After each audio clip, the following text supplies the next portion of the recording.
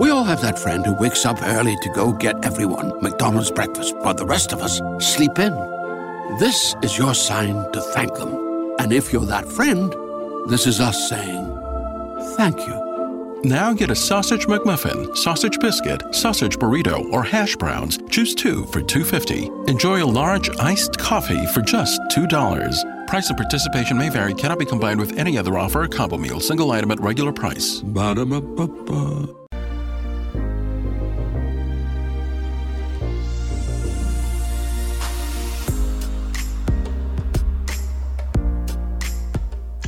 Welcome one and all to the X Zone. I am Rob McConnell. We're coming to you from our broadcast center and studios in Hamilton, Ontario, Canada. If you would like to send us an email, xzone@xzoneradiotv.com, on all social media sites, X-Zone Radio TV. And to listen to us 24/7, 365, you can go to the X-Zone Broadcast Network, xzbn.net, and simply look at their programming guide. And we're heard around the world on the Talkstar Radio Network, Mutual Broadcast Network, iHeartRadio, Zeno Media, and of course, Simul Radio and Simul TV. And to find out about the broadcast listing for the X-Zone TV channel on Simul TV, visit simultv.com. My guest this hour, X-Zone Nation, is Thomas Hatsis. He is an author, lecturer, and historian of witchcraft, magic, Western religions, contemporary psychedelia, and entheogens, and medieval pharmacopoeia. Joining me now is Tom Hatsis. And Tom, welcome to the X-Zone. Hey, thanks for having me, Rob. It's great to be here. What started you on your journey into being the psychedelic witch? Ooh, well, it happened over time, really. I always had a penchant for things like witchcraft. As a kid, I would watch DuckTales cartoons with my brother and, just totally enamored by the idea of potions and magic and psychic abilities, different kinds of phenomena, things like that. When I was 15 years old, my older brother pretty much forced me to try to make it snow one day. He didn't want to go to school the next day. I don't know if he had a test or something. I don't recall, but he didn't want to have to go to school. So he kind of just grabbed me by the shirt the way, older brothers do. And he said, "You're one of those people. I know you can make it snow. So I need you to make it snow tomorrow." And I had no idea what I was doing. So I went outside and just took some dead grass off the lawn and put it in a pot of boiling water on the stove, and then just tried to concentrate on making it snow somehow. And so that didn't work at all. But it's funny because my older brother had recognized that in me, I think, before really I even had. And so I just started reading books about the occult at that point. I tried and failed to write a vampire novel. This was back when Anne Rice was very big, and I also wanted to write a vampire novel with some witches as well. And I got about 50 pages in, and it just really stunk, so I stopped writing it. And then around the age of 18, I had my first encounter with psilocybin mushrooms, and my first thought after the experience was just like, "Oh wow, you're not really weird. You've just been a witch your whole life. That's all this is." And so I started writing songs and playing in bands that had kind of an occult or psychedelic bend to it. And then I kind of didn't really like being in bands too much because you have to rely too much on other people that might not have your motivation. So I turned to writing books about the occult and psychedelia instead, because then I only had to depend on myself. Way to go. Congratulations. And how many books do you have? I believe that you have 3 books. Am I correct? I've written 4, but 3 of them are in the field of psychedelia. My first book is titled Roller Derby, The Sensation That Caused a Book, Confessions of a Roller Derby Mascot, is about my travels in the roller derby underworld. And my 3 books in the field are The Witch's Ointment was my first, and then my second is Psychedelic Mystery Traditions, and my third is Microdosing Magic, a Psychedelic Spellbook. Where would you say your strength lies when it comes to the occult? Mostly from using my own symbols and things that make sense to me growing up. Right. I find that different magical traditions are all well and good, and there's certainly a lot of benefits to that, and you get a lot out of it. I mean, I'm also a member of the OTO, which is a ceremonial magical group, and their prescriptions are nothing like the things that I do myself when I'm doing my weird little witchy things. Right. They have their symbols, and of course I go along with all of that when I'm doing ceremonial magic with my peers. But when I'm doing my own kind of stuff or with my magical partner, we use symbols that really strike us. So, for example, I like my pantheon as far as goddesses and gods are all from ancient Greece and Rome, because those are the ones that make the most sense to me. So if I'm seeking some form of wisdom, if I'm seeking to invoke wisdom in myself, I'll invoke somebody like Athena, who is the goddess of wisdom. Or if I'm doing art magic with my partner, we'll invoke the muses. Again, it's because these symbols, they touch me in a way that other symbols do not, and that makes anyone's magic more powerful. Tom, why do you think there are so many people in today's society who still fear the word occult? Because they don't know what it is. Right. They don't know what it is. They've seen too many movies. They probably think that something occult, means that it's a bunch of creepy characters in dark robes wearing like claw rings and stuff like that.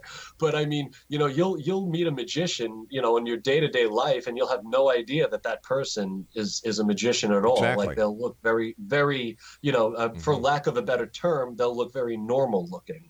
Whereas I will say on the opposite end of the spectrum, when you meet me, you're dealing with a witch. Why? I tend to wear shoes a lot less. Okay. Do you wear a pointed hat? Do you carry a broom? Do you have a black cat and a kettle? It's funny. A friend of mine got married last year, and it was the first time at the wedding ceremony I wore a pointed witch's hat. And I did, and it was great. And as far as brooms, they're great for sweeping.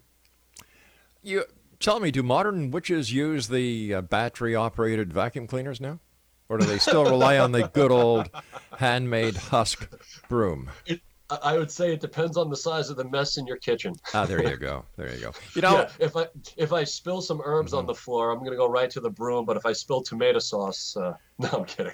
Yeah. then I'll go for the Kleenex. Over the years doing the show now, we're in our 29th year. And I've had the opportunity. Thank you. I've had the opportunity of speaking to many members of the Wiccan community and the different covens and so on. And you know what? They're all so darn nice. We're great people. Yeah, I know that, and I've had the pleasure of actually going and meeting these people and being invited to watch some of their ceremonies. And in my opinion, and this is something I try to get across to the listening audience and the viewing audience, is that witches or Wiccans are the keepers of nature. You're very, the founders of Greenpeace, for example, Wiccans, any organization that has the best interest of Mother Earth, you're going to find Wiccans and witches. And I think that throughout history, witches have received a bum rap from the other established theologies because witches and Wiccans posed a threat to the survival of other religions. If it wasn't for witches, we'd have no pharmaceutical industry. We'd have no naturopaths. We'd have no herbology. We'd have a lot less than we do right now. Absolutely. Yeah. Absolutely. That's a good point. It's a very good point. I mean, if you see a piece of trash on the ground, rest assured no witch put it there. We don't do that. Yeah, we're in the month of October. Next week is Halloween. How do you, as a witch, feel about the way that Halloween and witches are commercialized? Rob, I got to say, I go back and forth with it. Every now and then, I like to think that this will help normalize the idea for people. Right. But then my better judgment says, well, this is really just a kitschy rewrite of what witchcraft actually is. I mean, when you see Halloween decorations of witches, I mean, that's not what a witch. I mean, a witch looks like me. A witch looks like my partner. My tree-hugging, Gaia-worshiping friends. Like that's what they look like. We don't all have green skin, and it's weird. In some ways. It's such an odd thing because you try to legitimize something like that. And I would say that it's probably no different from how a Christian might feel with the commercialization of Christmas. Exactly. They probably look at it like, oh, that's cool that it's embracing more people. It's more of a secular American or Canadian or European cultural thing than a religious thing. But for the hardcore Christian, that might be an affront. Now, for me, I don't feel affronted by Halloween. I love Halloween. I'm waiting for the day that they mix Halloween, New Year, and my birthday into the ultimate holiday. Hey, let's work on that. We've got to take our first break. Tom, please stand by. Exo Nation, Tom Hatsis. Hatsis is our special guest. He is the Psychedelic Witch, and his website is www.psychedelicwitch.com. This is the X Zone. I am Rob McConnell, coming to you from our broadcast center and studios in Hamilton, Ontario, Canada. And of course, you're watching us and listening to us around the world on Simul Radio and Simul TV. We'll be back on the other side of this break. Don't go away. We all have that friend who wakes up early to go get everyone McDonald's breakfast, while the rest of us sleep in. This is your sign to thank them. And if you're that friend, this is us saying thank you. Now get a sausage McMuffin, sausage biscuit, sausage burrito, or hash browns. Choose 2 for $2.50. Enjoy a large iced coffee for just $2. Price and participation may vary. Cannot be combined with any other offer or combo meal. Single item at regular price. Ba-da-ba-ba-ba. Could family genetics be a reason that no matter what we try, we still can't lose the fat and inches from our problem areas? To learn more, we spoke to Dr. Brian Strand from Sonobello. While some people can eat everything and stay thin, others diet and exercise daily and still pack on fat and inches to their problem areas. It's not your fault. It can be genetics. If you struggle to lose the fat from your tummy, love handles, thighs, and back, you're likely battling your family genetics. The good news is we have an answer. Sonobello uses a remarkable technique called microlaser fat removal. In one comfortable visit, the fat in your hardest places to lose is gone permanently. Stop wrestling with your family genes and lose the fat permanently. And right now, you can save $250. The results are life-changing. Do this for you. Don't wait. Visit sonobello.com/save. sonobello.com/save. sonobello.com/save.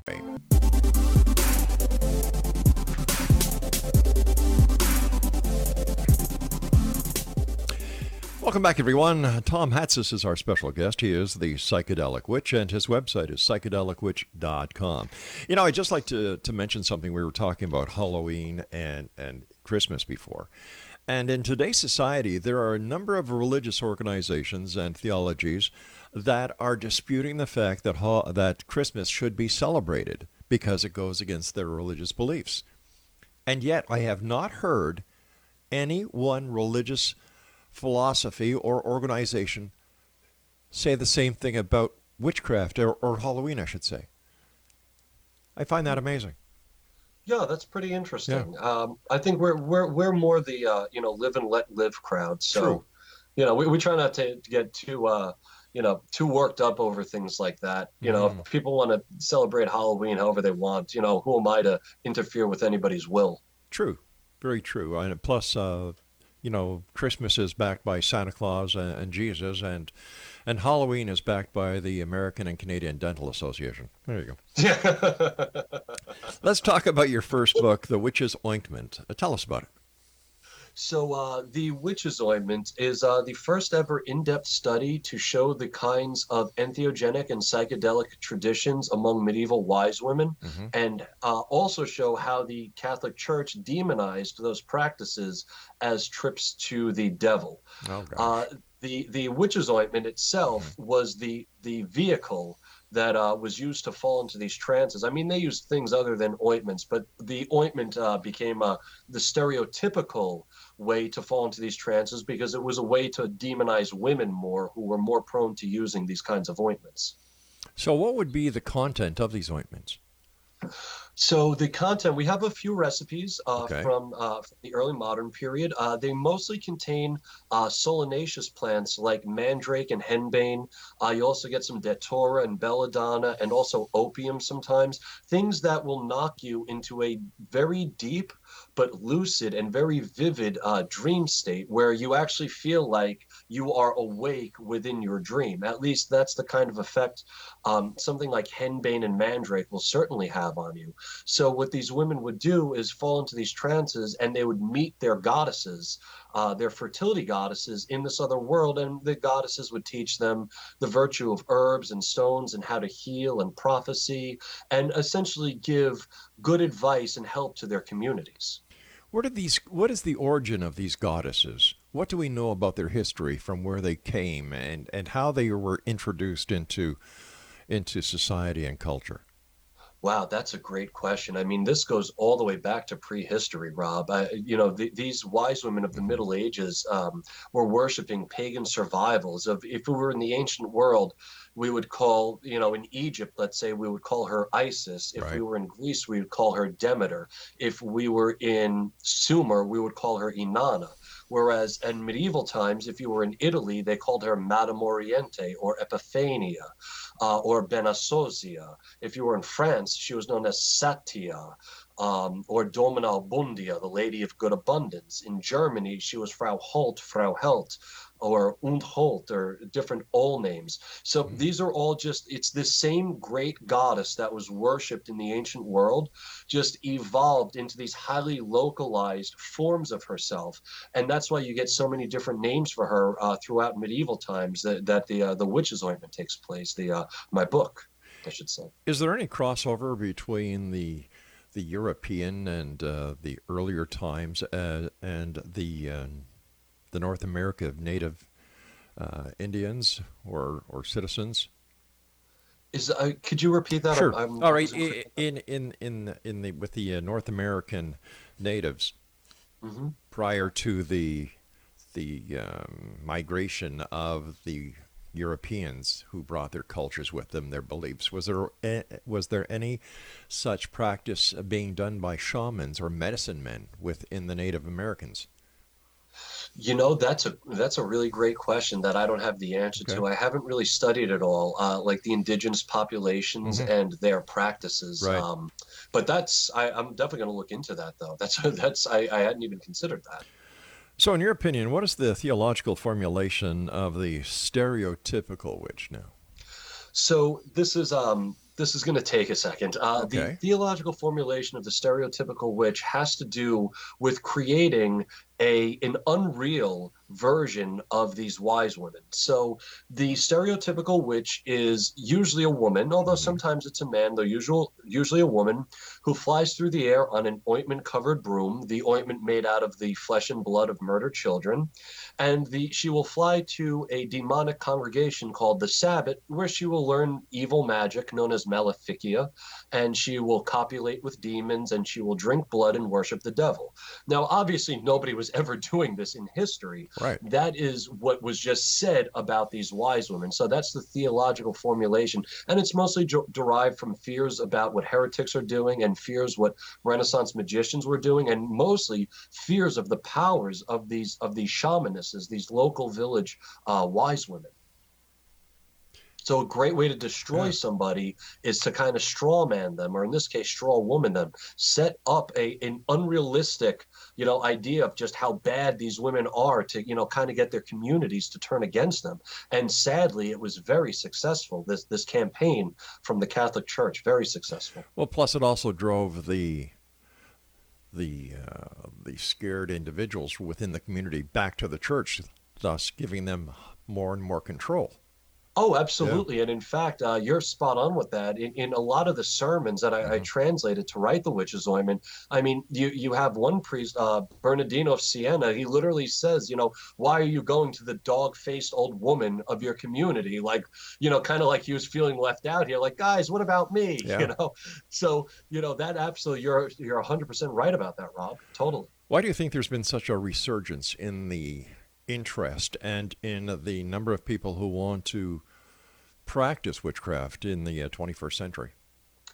I think that people, are coming to terms with the fact that a spiritual life is part and parcel to a human life. I mean, not for everybody, but it is part of the human experience. And I think that as we get more go further along in the sciences, science and scientific methodology is a great way to get rid of dogma. But so while people may be abandoning organized religion, they are finding a new sense of spirituality. And as you said earlier, Rob, that witches were always seen as the protectors of nature, and there I agree with you. You have people that are kind of turning to that because the science is showing that it's like we do have this connection to nature, and a walk through the woods is good for you, and giving a tree a hug is good for you. And you know what? Not just stopping to smell the flowers, but actually speak to them and listen to them is also very good for you. So I think it's just a natural progression of people removing the shackles of dogma, but still wanting that deep spiritual connection. I would imagine, based on what I've seen firsthand, that people are beginning to realize this in every class of society. And they're getting back to nature, and it's wonderful to watch. It's wonderful to see. Yes, absolutely.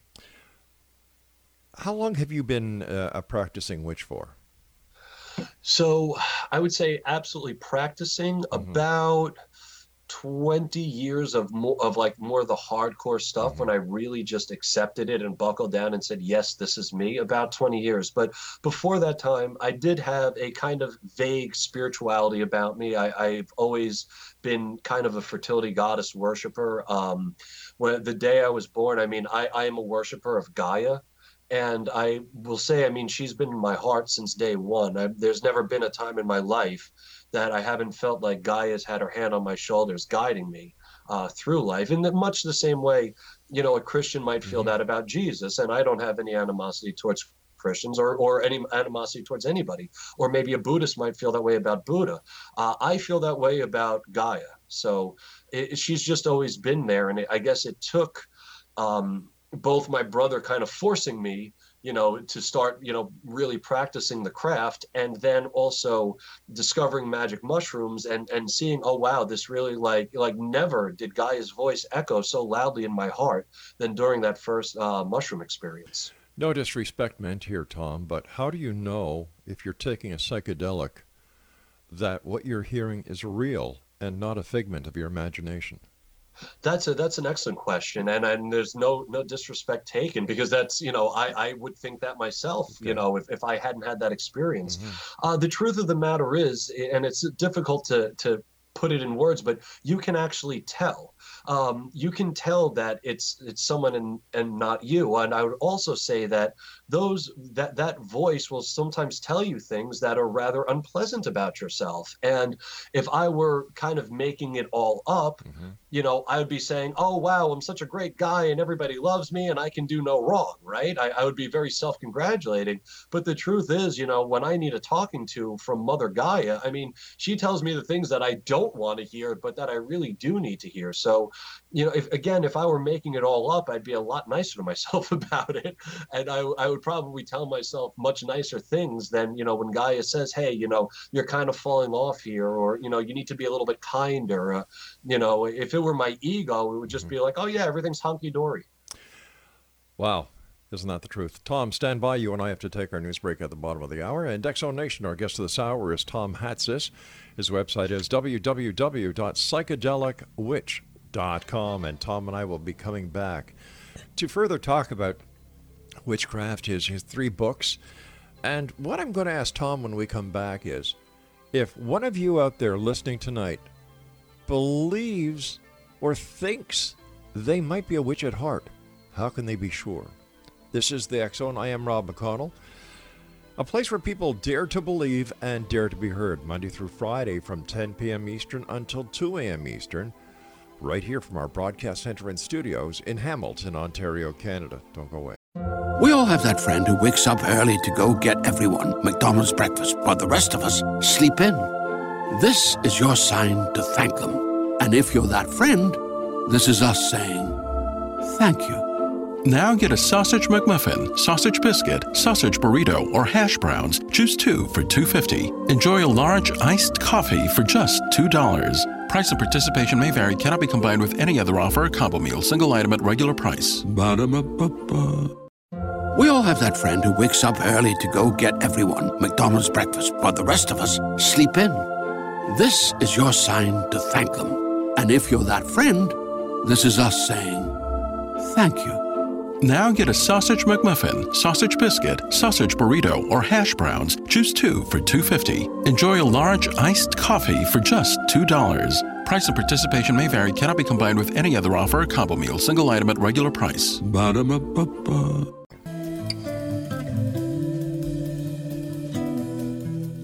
Exonation Tom Hatsis is our guest of this hour. He is the Psychedelic Witch. His website is www.psychedelicwitch.com. So, Tom, how can somebody listening tonight know whether or not they, like you, are a witch at heart? Yeah, great question. So in my book, Microdosing Magic, I have a spell called the Witchy Baptism. And I would say that if you were up for trying this spell, you definitely are a witch. So if it appeals to you, and I'll just explain what it is real quick. If it appeals to you, if you hear it, you're like, oh, wow, I want to go do that. Chances are you're a witch. If you hear it and you're like, that is not something I'd ever want to do, you probably aren't a witch. So the Witchy Baptism is a cleansing. So you eat a large meal, typically something high in protein, and you go into the woods, or at least I should say I go into the woods, and I'll draw, using sticks and leaves and rocks, I'll make a large circle on the ground, and then just, using my hand or a stick, I'll draw a star in the middle of the circle, making a pentacle. Then in the center of the pentacle, I will dig a hole.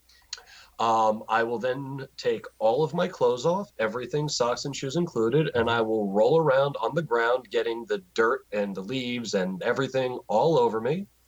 And then I will squat over that hole, smoke a joint, and defecate. Then I will go into a river and wash myself off. That is the Witchy Baptism. So if you just said gross, you are not a witch. If you just said, yeah, I'm going to do that, you're probably a witch. I guess up here in Canada, there's going to be a lot of witches because marijuana is legal here in Canada now as of the October the 17th. So there you go. Yeah. Yeah, I heard. Yeah. What is the significance of defecating in the circle, in the hole? So what it is you are making art with the smelliest, stinkiest part of yourself. You're taking your waste. You're taking the thing that all of us get rid of and all of us reject, that part of us that we all reject, and you're turning it into something beautiful and magical. So you, instead of becoming a Picasso, you're becoming a crap asshole. Yeah.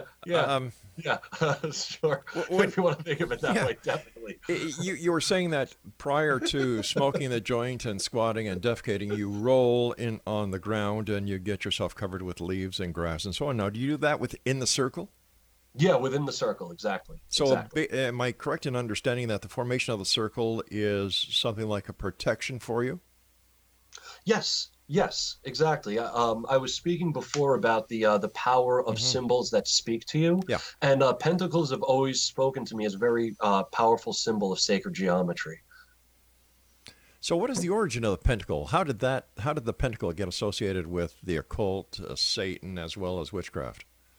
Well, that goes back to Pythagoras, and it's Pythagorean geometry, really. How it eventually got associated with witches and witchcraft, I honestly don't know that, and that's a really great question. I'm not sure of when that transition actually took place.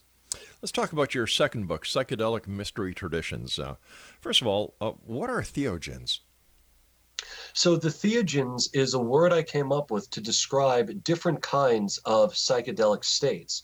I should let your listeners know that I use the term psychedelic as a base word, and I use different kinds of theogens like entheogen, extheogen, poetogen as adjectives. So, for example, a word that I'm sure your audience is familiar with will be the word entheogen. Entheogen, which I didn't coin, means when you take a psychedelic in a spiritual setting, you're entheogen, you're generating divinity inside the self. Now, sometimes, however, you're not actually generating divinity inside yourself, but outside yourself. Like if you're invoking a goddess or invoking an aeon or even just eating mushrooms and going to try to connect with UFOs. Well, that I call an extheogenic experience. You're generating divinity outside yourself. Other terms like, so it's pretty much well understood that psychedelics enhance the creative process, but there's no word for that. So I coined the term poetogen, which means to use a psychedelic for art. So that's what the theogens are. And I go over in my book the different theogens, because when you look back in the ancient records and the different mystery traditions and magic and witchcraft and ceremony, people were using these kinds of plants and herbs and mushrooms for ways that are not really psychedelic or entheogenic. So I had to come up with different terms to place these experiences within their historical context.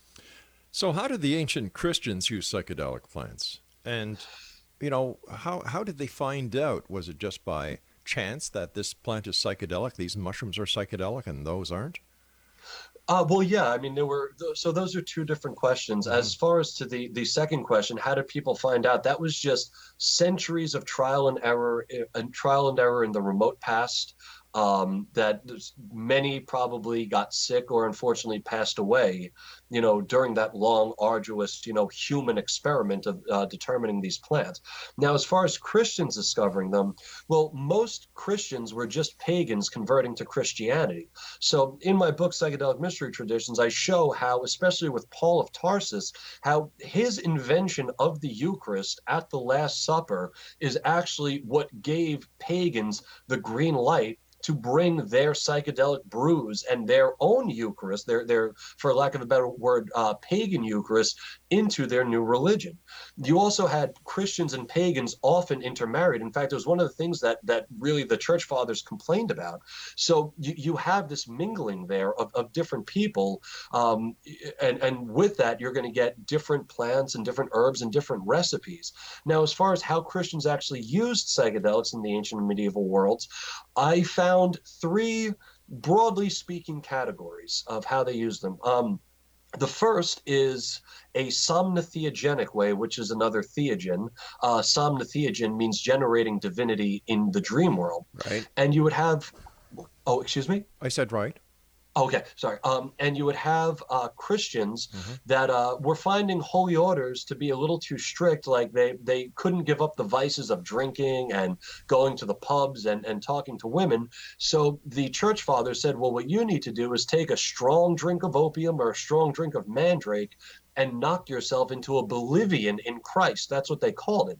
So you would take this mandrake drink, and again, it causes very vivid and lucid dream states, and you would meet Jesus in the dream realm. So that was one way Christians used these extraordinary plants. Another way they did it was with just celebrations. The same way people today, somebody at a New Year's party who maybe doesn't often smoke cannabis will be like, oh, it's New Year's, I'm with my friends, I'll hit that joint.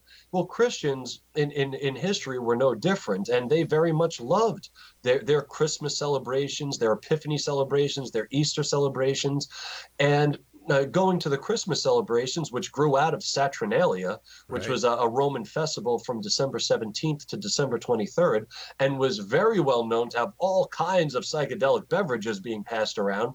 Well, that's probably where Christians got that idea. And, also from Yule, the Yule celebrations in Northern Europe, where they were putting mushrooms like probably Amanita muscaria and henbane and other things in their beers and their spirits to communicate with their gods. And, Christians just picked up on this. And again, we have to remember there was no war on drugs back then. People didn't schedule drugs, they scheduled practices.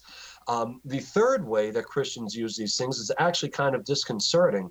They seem to be trying to de-paganize the masses using psychedelics in the same way in in America in the 1950s, the CIA was trying to use psychedelics to brainwash people for possible use against POWs. And when you look back in history, you actually find that medieval inquisitors were doing the same thing to people accused of witchcraft. They would drug them in the torture rooms, and then when they started to feel, the effects of this substance, the inquisitor would bring the other priests and say, "Look, she's crazy. See, the devil's got her. We have to execute her." So that would be, I would say, the three ways in history that Christians use these, and probably many more. It's just the records are very fragmented and scanty, so we have to just pull from them what we can. But again, they did not schedule drugs yet. Yeah. So these Christians wrote openly about their drug use. Theodoric, who was the bishop of Syria in the 5th century, wrote openly that he loved to smoke opium, smoke opium, and read from the Gospels to find the deeper meanings. Well, we know that many of the rock stars that we have today, or especially in the 60s, use psychedelic drugs all the time. In fact, Paul McCartney, Got to Get You Into My Life, is all about his lust for cannabis. Yeah, exactly. And I mean, Sgt. Pepper is pretty much a love letter to the psychedelic state. Exactly. Mind you, when you look at life and the relationships that all our societies and cultures have, you look at Christmas. Christmas, as you pointed out, was a derivative of the pagan holidays. The Yule log, the tree in the house, eggnog, and the list goes on. Yeah. It's a wonder we can't get along in this great big world of ours with all the intermingling that we've had throughout the ages. Yeah, it would be nice if people realize that we have far more in common than we have differences. Isn't that the truth? Tom, stand by. We've got to take our final break. And Exonation, if you'd like to find out more about my guest this hour, Tom Hatsis, the Psychedelic Witch's website is www.psychedelicwitch.com. And his 3 books are The Witch's Ointment, Psychedelic Mystery Traditions, and Microdosing Magic. And we'll be talking about a couple more of his books when we return on the other side of this break, as we wrap up this hour here in the X Zone with yours truly, Rob McConnell, from our broadcast center and studios in Hamilton, Ontario, Canada. Exonation, my guest this hour is Tom Hatsis. His website is psychedelicwitch.com. First of all, Tom, I want to thank you so much for coming on the show. It's been a great hour with you. Thank you very much for sharing this wealth of information that I would imagine very few people listening today had ever heard of. But I do suggest that they go to your website and definitely buy your books. Are your books available on Amazon.com as well? They are. They're available on the website, on my website. They're available on Amazon and at fine pagan and Wiccan bookstores everywhere. All righty. A third book that you wrote, in the genre that we're talking about tonight, is Microdosing Magic. And how does microdosing differ from, microdosing magic? So microdosing is just the practice of taking small amounts of either psilocybin or LSD, and you pretty much just go about your day in that, you don't really do anything other than take the substance. Whereas with any magician or witch will tell you that no substance should ever replace actual practice in the craft or practice in ceremonial magic. So what microdosing magic is a different approach to just taking a microdose, whereas there's a lot of intention behind why you're microdosing. So, for example, a regular microdosing schedule might be Monday through Friday, and you take Saturday and Sunday off, and that's been recommended by the great mycologist Paul Stamets. Others, like Jim Fadiman, would recommend taking a microdose one day and then taking 2 days off, then a microdose, then 2 days off. Whereas, and both of those are perfectly excellent cycles, and I've run them myself. But with microdosing magic, what you're doing is actually basing when you take your dose off of either Germanic runes or sacred geometry, and having an intention a magical intention behind it. So one of the my favorite ones to cycles to run is, again, going back to the pentacle cycle, and you could make one of these on graph paper. And in my book, I have instructions how to make one of these, and you just dot out on a graph paper, the points of a star or a moon or some symbol that really strikes a chord with you, and then you take the dose on those days. You also don't just take the dose, but when I take my microdose, I first I take the dose, then I meditate for a half hour, and then I switch to visualization for the second half hour. So for me, taking a microdose is actually an hour-long process. So I would say that that's a major difference. And in my book, anybody that's interested in pick it up, they'll see very quickly that there's a big difference in the amount of positive results that you'll see with microdosing magic rather than just microdosing. Well, what are some of the side effects or dangers of microdosing? Sure. So if you have any kind of heart issues, you probably shouldn't microdose.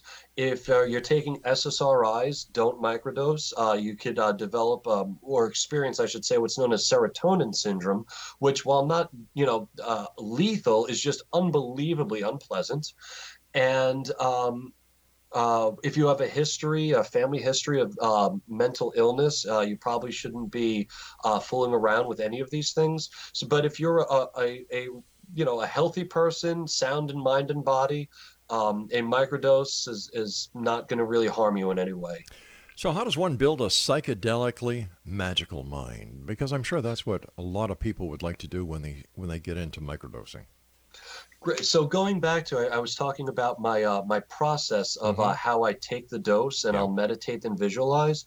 That would be the best way, at least for me, to build that psychedelically magical mind. Because what happens is when you first meditate for that half hour and quiet your mind, the reason you're doing it in a half hour interval is that, so I always microdose with mushrooms, because meditation, like mushrooms, take about a half hour for you to feel the effects. Like any experienced meditator will tell you that, the time it takes to really quiet your mind and get into a really deep meditative state is about a half hour.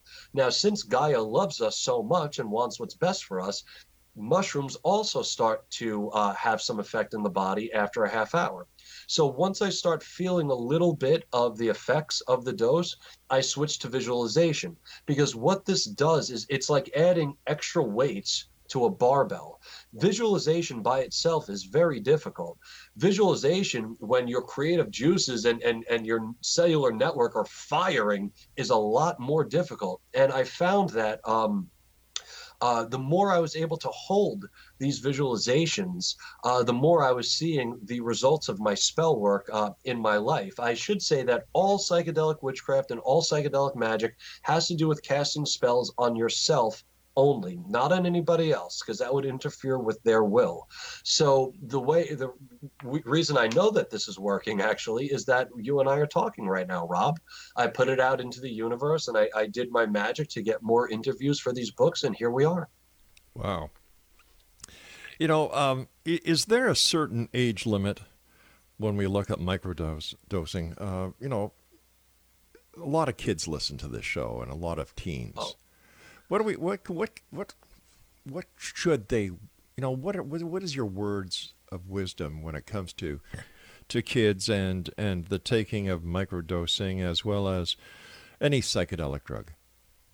I would say first and foremost, wait. Yeah. If you're a teenager, wait. Let your mind develop. And it's only if you're in your late teens, your brain stops developing around the age 20, 21. Mm-hmm.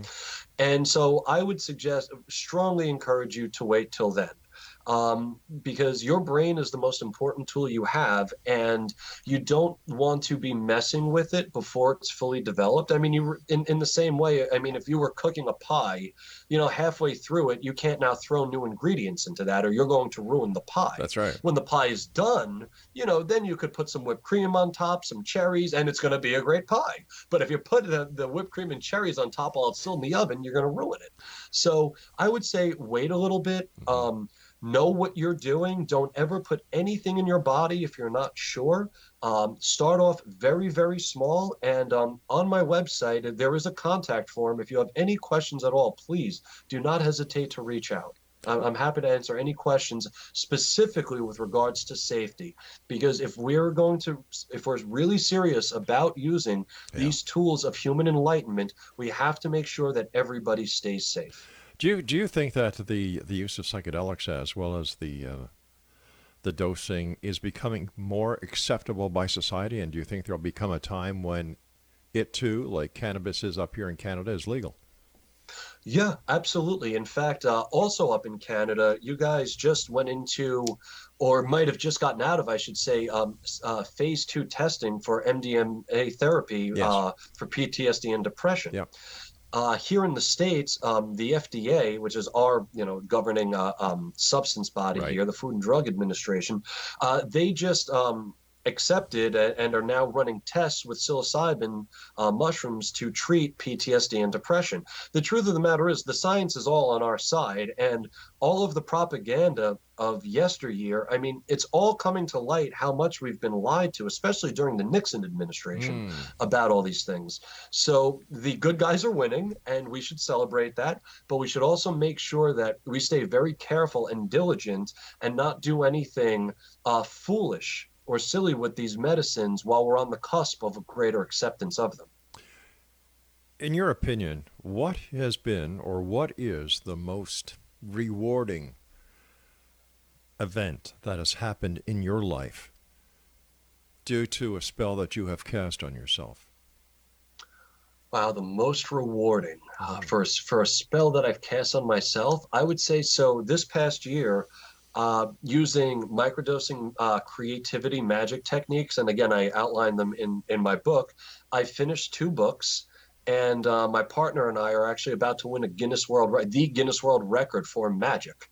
Wow. Congratulations on that. Thank you. Yeah, and this is just from using just my own spells and my own spell work, and not focusing on trying to change anybody else's will, but making sure that my spells align my will with my life. And it's not about putting on a veneer, and it's not about saying the right things. You use psychedelics to find your authentic self. Your authentic self is a reflection of the larger universe. That's the cosmos that wanted your perspective. So you have to make sure that your perspective is heard, because you are a slice of all that is. Tom, we're coming to the time where you and I must say so long for tonight, but I do want to thank you again for coming on the show. And in 35 to 40 seconds, what are your final thoughts for the X Zone Nation tonight? You free your mind by using your brain. Wow. It's that plain, it's that simple, and it's that true. I think so.